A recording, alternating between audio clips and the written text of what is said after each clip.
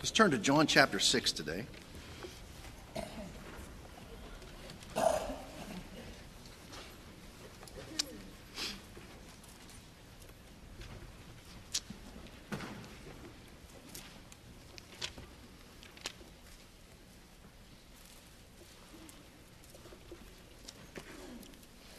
We'll be looking at verses 60 through the end of the chapter 71.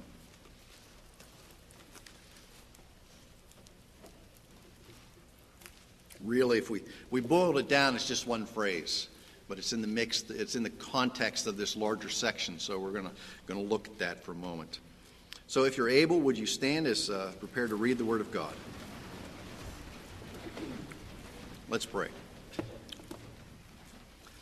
Heavenly Father, as we come to you, we ask that our eyes would be open by the power of your Spirit, that we would have understanding of these words before us, and most importantly, understanding of your word, that of Jesus Christ. We ask in his name, amen.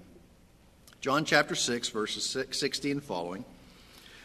Many therefore of his disciples, when they heard this, said, "This is a difficult statement. Who can listen to it?" But Jesus, conscious that his disciples grumbled at this, said to them, "Does this cause you to stumble? What then if you should behold the Son of Man ascending where he was before? It is the Spirit who gives life. The flesh profits nothing. The words that I have spoken to you are spirit and are life. But there are some of you who do not believe." For Jesus knew from the beginning who they were who did not believe and who it was who would betray him. And he was saying, "For this reason I have said to you that no one can come to me unless it has been granted him from the Father." As a result of this, many of his disciples withdrew and were not walking with him anymore. And Jesus said, therefore, to the 12, "You do not want to go away also, do you?" Simon Peter answered him, said, "Lord, to whom shall we go? Who has the words of eternal life? You have the words of eternal life. And we have believed and have come to know that you are the Holy One of God." Jesus answered them, "Did I myself not choose you, the 12, and yet one of you is a devil?" Now he meant Judas, the son of Simon Iscariot, for he, one of the 12, was going to betray him.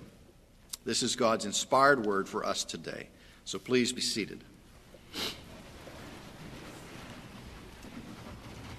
I know that some days you may not believe this. I carry the great burden of being from southwestern Pennsylvania. So English is my first language, and that might be the thing you don't always believe. I have been in the South now some 16 and a half years. I'm trying desperately to speak English in the proper fashion. It doesn't always come out that way. I've been blessed to be able to study some other languages. There was a time when I was quite good at Russian. I had lots of Russian that I could actually speak and converse in, and then I've studied for ministry, obviously, Greek and Hebrew. Now, you don't study those languages to speak them, because nobody speaks the New Testament Greek anymore, but you study them to be able to use them. That's a different way of looking at languages. And as I studied languages, what I learned is that English is not a difficult language as I have looked at these other languages, but English is, how shall I say, somewhat freer in its application of certain words and thoughts and maybe idiomatic phrases and things like that. I don't know, what do I mean by that? Well, I'm fixing to tell you, and as soon as I rid up my room, I'll get to it. And if you don't cotton to my schedule, that's just too bad. But whatever you do, don't make me open this can. I'm sure other languages have those kind of phrases in it, but those are just a couple from English. Okay? And we all, because we live here and we know those, we know what we're talking about. Although rid up, I'm not sure. Jack knows what I mean by rid up. That's a Western Pennsylvania word. Okay? That means to clean up. Okay? R-I-D, I'm going to rid up a room.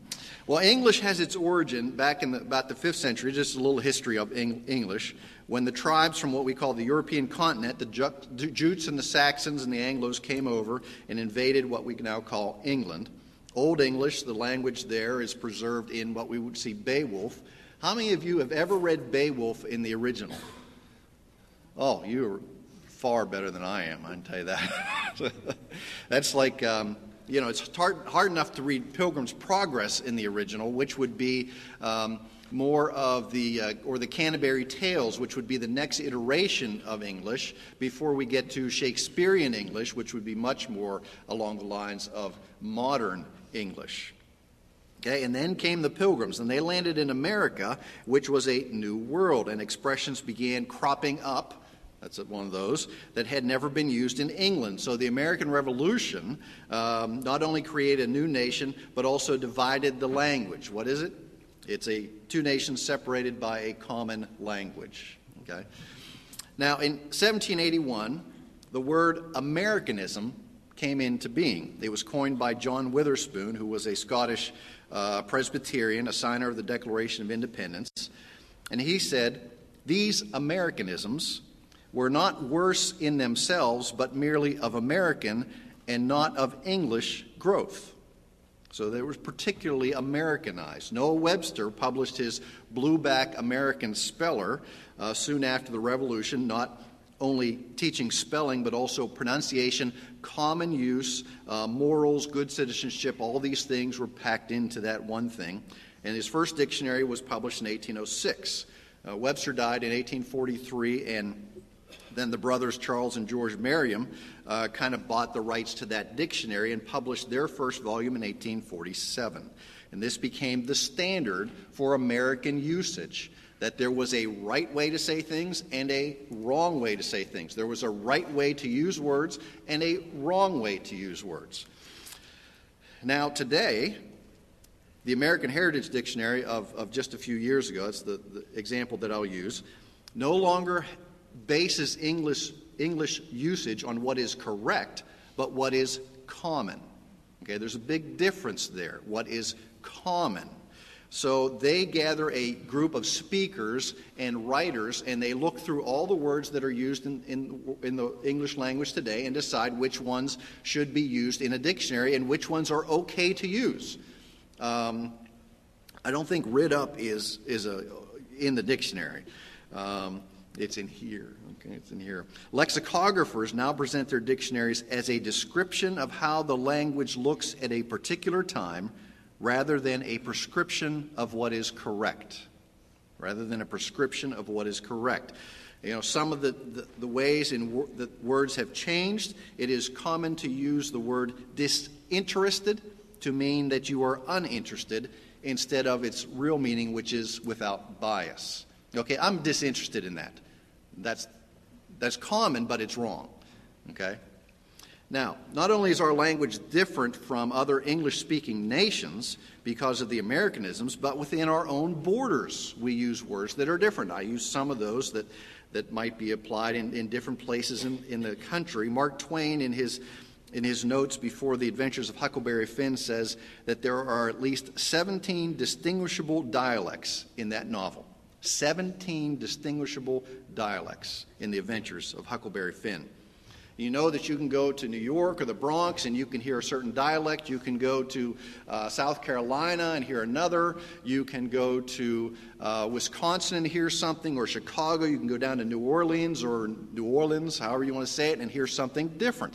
But it is all within that umbrella of this language. Now, all of this is an introduction to the question that I'm going to raise today: how important are words? How important are words? Now, we heard the little ditty when we were growing up, "Sticks and stones may break my bones, but words will never harm me." Well, it didn't take long to figure out that words can leave scars that are more detrimental than the sticks and the stones. Okay? It's nice to say, "No, I'm not affected by that word," but you know you can be. You know that a word from somebody that you care about that is harsh, and you can draw back. You know that a compassionate word in a time of need can lift you out of a funk or a gray state. You know that sometimes you might overhear something that you only hear part of, and you think it applies to you, and you are crushed by that, when in reality it had no meaning at all to you. Okay, so words are used in a variety of ways. And today we're going to look at some of these words. Now, words in each of our professional disciplines have a particular meaning. Each discipline has a vocabulary all of its own. Not being in some of these, I had to look them up. Doctors use the terms anterior and posterior to mean front and back. I think so, okay? Engineers use words like maximum shear stress. That means the point at which something will break. I don't know why they say at the point at which it's going to break. I don't know. NASA engineers use the word nominal when the rest of us would say normal or satisfactory. Okay? Now, theologians, now we're into something that I'm supposed to understand, have our own vocabulary as well. And we use words that are particular because we need to have a precise definition of things. And in the Sunday school class, we talked about some of those words which you probably have not used in day-to-day conversations that theologians use. Expiate. When was the last time you used that? I don't mean to spit. I mean your sins are expiated, okay, and Christ is the propitiation for your sins, okay, or justification or lapsarianism or forensic, these words like that we use and that have a particular meaning. Now, they are particular because they're very important. And the way that you differentiate one from another, as we'll see in a moment, might have meant the difference between burning at the stake and not burning at the stake. Okay? Not burning a stake, but being burned on the stake. Now, as an example, the word justification. Theologians don't all define the word justification the same. In the Reformed view, the word justification, believers understand it to mean the biblical view of forensic justification, that a person is legally forensic, okay, declared righteous by God on the basis of faith alone. And we know that faith is a gift from our Heavenly Father. Roman Catholic theologian would hold that the essential belief is in salvation by grace, but his view of justification would be different. Now, his view would stem from the Council of Trent in 1546, and it would be based on a two-part formula. One is to condemn the Reformed view, and the other is to state their view. Okay? First, it is the opinion, I'm quoting from Trent, the opinion that a sinner may be justified solely as a matter of reputation or imputation. Imputation is that which belongs to another is counted to me or ascribed to me. They would say that view is rejected. Okay? And so secondly, justification is thus defined in terms of man becoming, not merely being imputed in righteousness. Now, do you understand the difference? Well, I got some of these and I got a lot of those. It's okay? I understand the difference, and I'm supposed to. I'm supposed to understand because that's the minutia of the theological vocabulary. Words are very important. Understand that in the 1500s and early 1600s, if you held a different view of justification, they'd put you on the stake. If you held a different view of the Lord's Supper, they would kill you. If you held a different view of baptism, they would kill you. Kill you, understand? Now, we probably have some varying views here in this congregation. They might be subtle. 400 years ago, we'd have a fire in the backyard. Okay? That's how serious this stuff was. It was so serious that at one point, you could not have this in your own possession. You could not have one of these in your home. How many do you have in your home? You might have 5. I don't know. They only kill you once, but you might have 5 of them, okay? Let me give you an example. In the 16th century, King Philip II of Spain took a very hard line against those who attempted to interpret Scripture on their own. Interpret Scripture on their own. Anyone found studying the Bible during this time was hanged, burned at the stake, drowned, torn in pieces, burned alive, or some combination of those. Okay? As if hanging was not enough, then they would hang you and then tear your body into pieces. Why? Because you had this in your own possession. The inquisitors from the king were sent to inspect a house of the mayor of Bruges to see if any Bible studies were taking place there. In their search, they discovered a Bible, and all who were present denied knowing anything about it. Then a young maidservant came in, and when asked about the Bible, she said, "I'm reading it." And the mayor sought to defend her, saying, "Oh, she doesn't know how to read. She's just, an ignorant servant." And she says, "Oh, no, I know how to read this. It is a book of mine, and I am reading it." And she said, "It is more precious to me than anything else." Okay, this is from the history of martyrs. She was sentenced to die by suffocation. She was going to be sealed in the city wall. And just before her execution, she was asked by an official, "So young and beautiful, and yet you are to die?" And she said, "My Savior died for me. I will also die for him."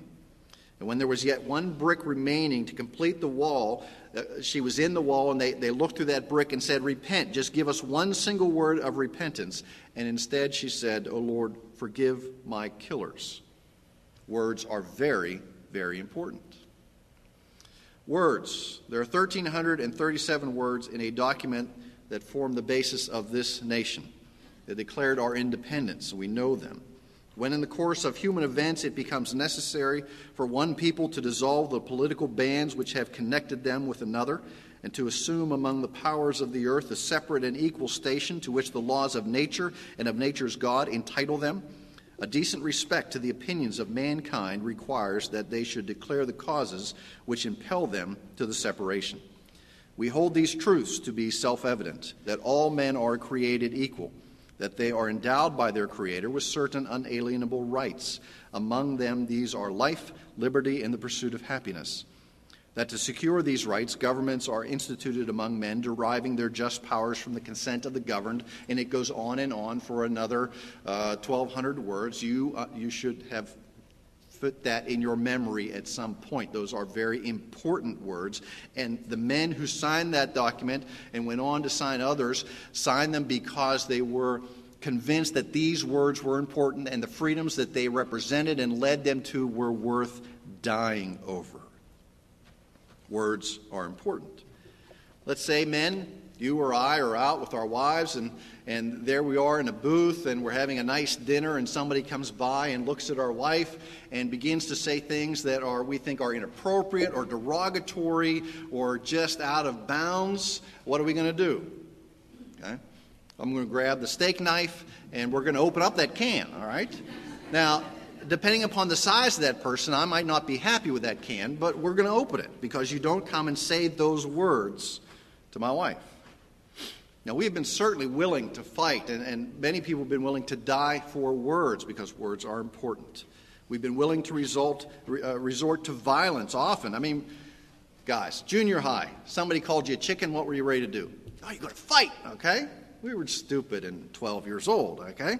But throughout history, a derogatory word, even in adults, meant that at sunrise we would be out with swords or with pistols, willing to kill one another over some derogatory word or statement that was said to us. We have seen throughout history that men and women are willing to do many things because of words. Now, what are we willing to do because of the words that are written in this book? As I said, this book is not like the rest of the books in my office. Those books are written by men. Yes, this was written by men. Those books are not inspired by the Holy Spirit. Now, God may have given them to us in some fashion. They may reflect the teachings here. But these words in black and white, or sometimes black, white, and red here in the Bible, this is the Word of God. And what are you willing to do because of these words? How are you willing to order your life?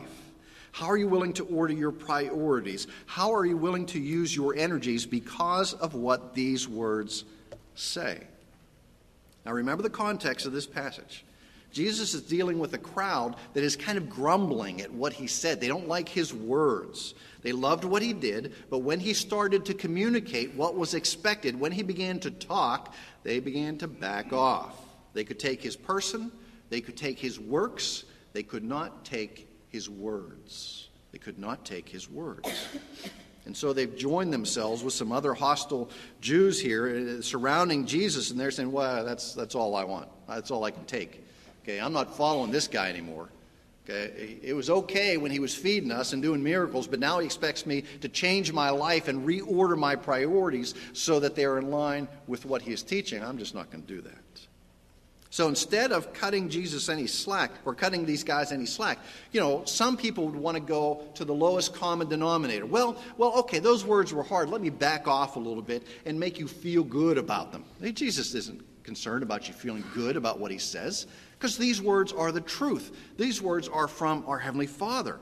And he looks at these people in verse 61. He says, does this offend you? He says, does this cause you to stumble? He asks them directly. Their offense, their stumbling, is the opposite of faith. Okay? These words in their hearts are not causing them to cling to Christ. They're not causing them to confirm that this is the truth. They're causing them to stumble, and their hearts are being hardened by these words. And basically, Jesus is saying, are you sure you want to take offense at what I've said? Okay, these are the words of what? Eternal life. Are you sure you want to be offended by the words of eternal life? Now, do we find what Jesus said to be offensive? Well, there are plenty of things in Scripture that are offensive to our human minds and our human ears and the way that we think and the way that we view the world in this rational fashion. Some of those things are very offensive. Okay? How do you treat your enemy? Oh, you love them. But in loving them, what does that do to them? Heaps hot coals on their heads. Okay? How do you treat those who want to slap you on the face? Jesus says to do what? Give them the other side. Okay? Will you come with me a mile? Jesus says to do what? Go 2. That's not worldly wisdom. Okay? The world laughs at those things. It laughs at those things. Other places, the world just doesn't care. Well, I don't care what Jesus said. Okay? I just don't pay any attention to it. The world today finds most of what Jesus said to be offensive. Okay, outside a few of his ethical teachings back in the Sermon on the Mount, they really don't want to listen to him. I think that is why the world in general likes Christmas so much. Think about Christmas. Not only is it a time of gift giving, but most people who celebrate Christmas understand that it's the birth of Christ. And how does Christ come at that moment? It's a little baby. And we all like little babies. And we know the hard journey that Mary and Joseph had, and she gives birth in this stable, and there they are, and the animals all around, and we got the adoration of the babe, and they come and give gifts. They love Jesus at that point. Why? He has not demanded anything from us yet. He has not said, pick up your cross and follow me. He has not said, die to yourself and live for me yet. But so people love him as a baby. It's just when he grows older and begins to say things about the kingdom that they don't like him so much. Well, Jesus said, these words I have spoken to you are spirit and they are life. Verse 63, it is the spirit who gives life. The flesh profits nothing. The words I have spoken to you are spirit and are life. The teachings they have found offensive are actually those things which give life. So that's a dichotomy. This is offensive to me. No, it gives life if you simply have ears to hear the word of God. So Jesus turns to his disciples. Others are leaving from the crowd, and he turns to his disciples and basically says, are you offended by these words? Are you going to go too? And Peter, in one of the great confessions, and Jesus doesn't say where this confession comes from. Remember at Caesarea Philippi, Jesus asked, and who do you say that I am? And Peter said, you are the Christ, the Son of the living God. And Jesus said, flesh and blood did not reveal this to you, but my Father who is in heaven. Well, here, Peter says, verse 68, Lord, to whom shall we go? You have the words of eternal life. These offensive words, these words that are so hard to hear, these words that are turning people away, Peter says, these are the words of life. Where else can we go? Nobody else has the words of life. And instead of saying, Peter, outstanding, okay, that is great. I am so impressed with your spiritual maturity. I am so impressed in how you have come along and grown in your understanding of who I am. What does Jesus say? I've chosen you. He says, you're here because I've chosen you. He doesn't give them any attaboys. He doesn't say how spiritually mature they are. He says, I've chosen you. And I even know who will betray me. Verse 70, did I myself not choose you, the 12? Many people are captivated by the person of Christ. Some love him when he was a baby. Some love him as an ethical model that they want to emulate. But when it comes down to the nitty-gritty of Christ's condemnation of sin, of his moral commands, not just suggestions, but those are commands, Who will say that I believe those words from Christ? I believe that those words demand my life. I believe that those words, that those teachings of Christ demand that I no longer stay the way that I am, that I follow him no matter where he leads. Sometimes the refusal to follow Christ is not I don't understand them, I don't appreciate them. Sometimes I just don't want to go. Okay? Those words that he says are too hard for me. And I don't want to be there. But yet, they are the words of eternal life. The words of Jeremiah. He says, "Thy words were found, and I ate them, and they became a joy and a rejoicing in my heart." To take the Word of God is to receive the Word of God. And that's really where we see true disciples and false disciples. Those who want to say, oh, it's not really the Word of God. Those who are kind of more theologically liberal and say, no, it's not inspired. We have to find the Word of God in there. It's not all the Word of God. I mean, we're not supposed to follow all of this. When you begin to reject portions of the Word of God, you begin to reject portions of our Heavenly Father and portions of Jesus Christ. These are hard things to understand, but yet they are the words of life. Christ never flinched from saying what was hard because they were the words of life. Do you find Christ's words offensive? Will you walk away from what he calls you to do? Or will you find your life in these words, the words of Christ? Let's pray.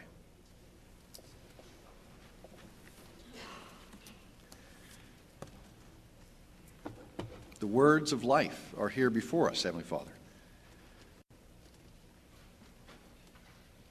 They call us to something that the world will often reject. The world will often not understand. They will call us to actions that seem contrary to what our human minds want to do. But they will call us to things that are often so far beyond what we could accomplish. We think you must be kidding, but yet there are words of eternal life. To put our own will aside and to seek yours.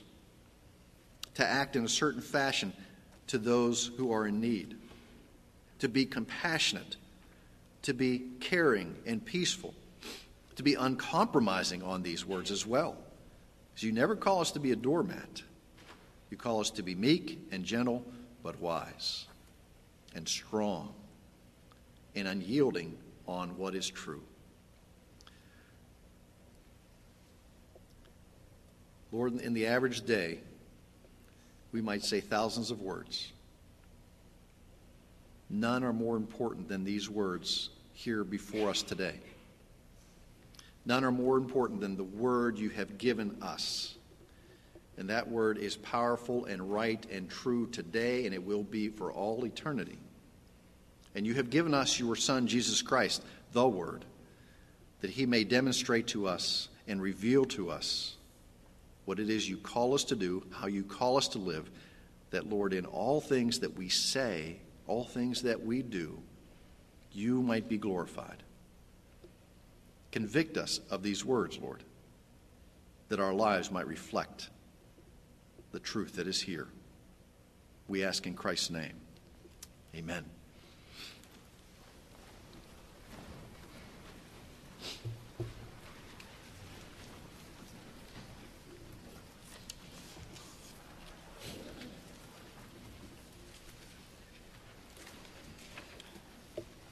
Let's sing together the wonderful words of life. Hymn number 29.